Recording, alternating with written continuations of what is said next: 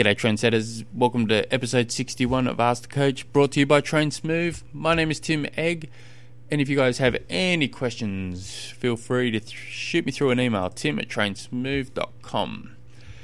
Got a question come through from Dean. I'm new to the sport, and the thing I keep reading is I need a base. What exactly is a base? It's a cool word, but basically a base is, some people use the word base, some people use the word foundation. It's basically just getting your body used to training. So, for instance, if you're 6 months out of an Ironman, for instance, I'll just use this because I love Ironman.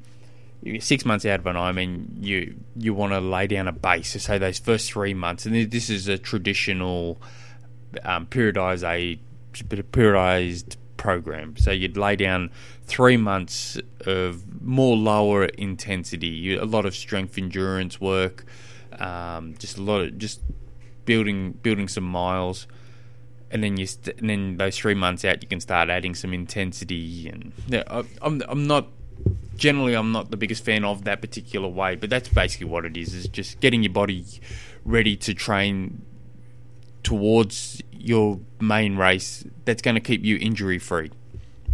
So the rules of it, and I've said this in a few other podcasts, you get the volume in. Through the volume, you get your intensity, you get your recovery in. And once you get those two things right, then you can add intensity.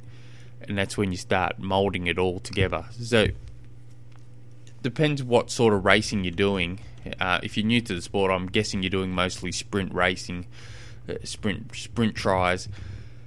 I'd probably keep things more aerobically if you're new to the sport, and I'm purely guessing that you're not coming from a runner's background. If you do coming from a runner's background, well then this probably isn't going to be that applicable to you. But most injuries come from running, and if you're new to the sport, you're very injury prone for the first 2 to 3 years. It's unfortunately that's the case. So you got to really watch what you're doing.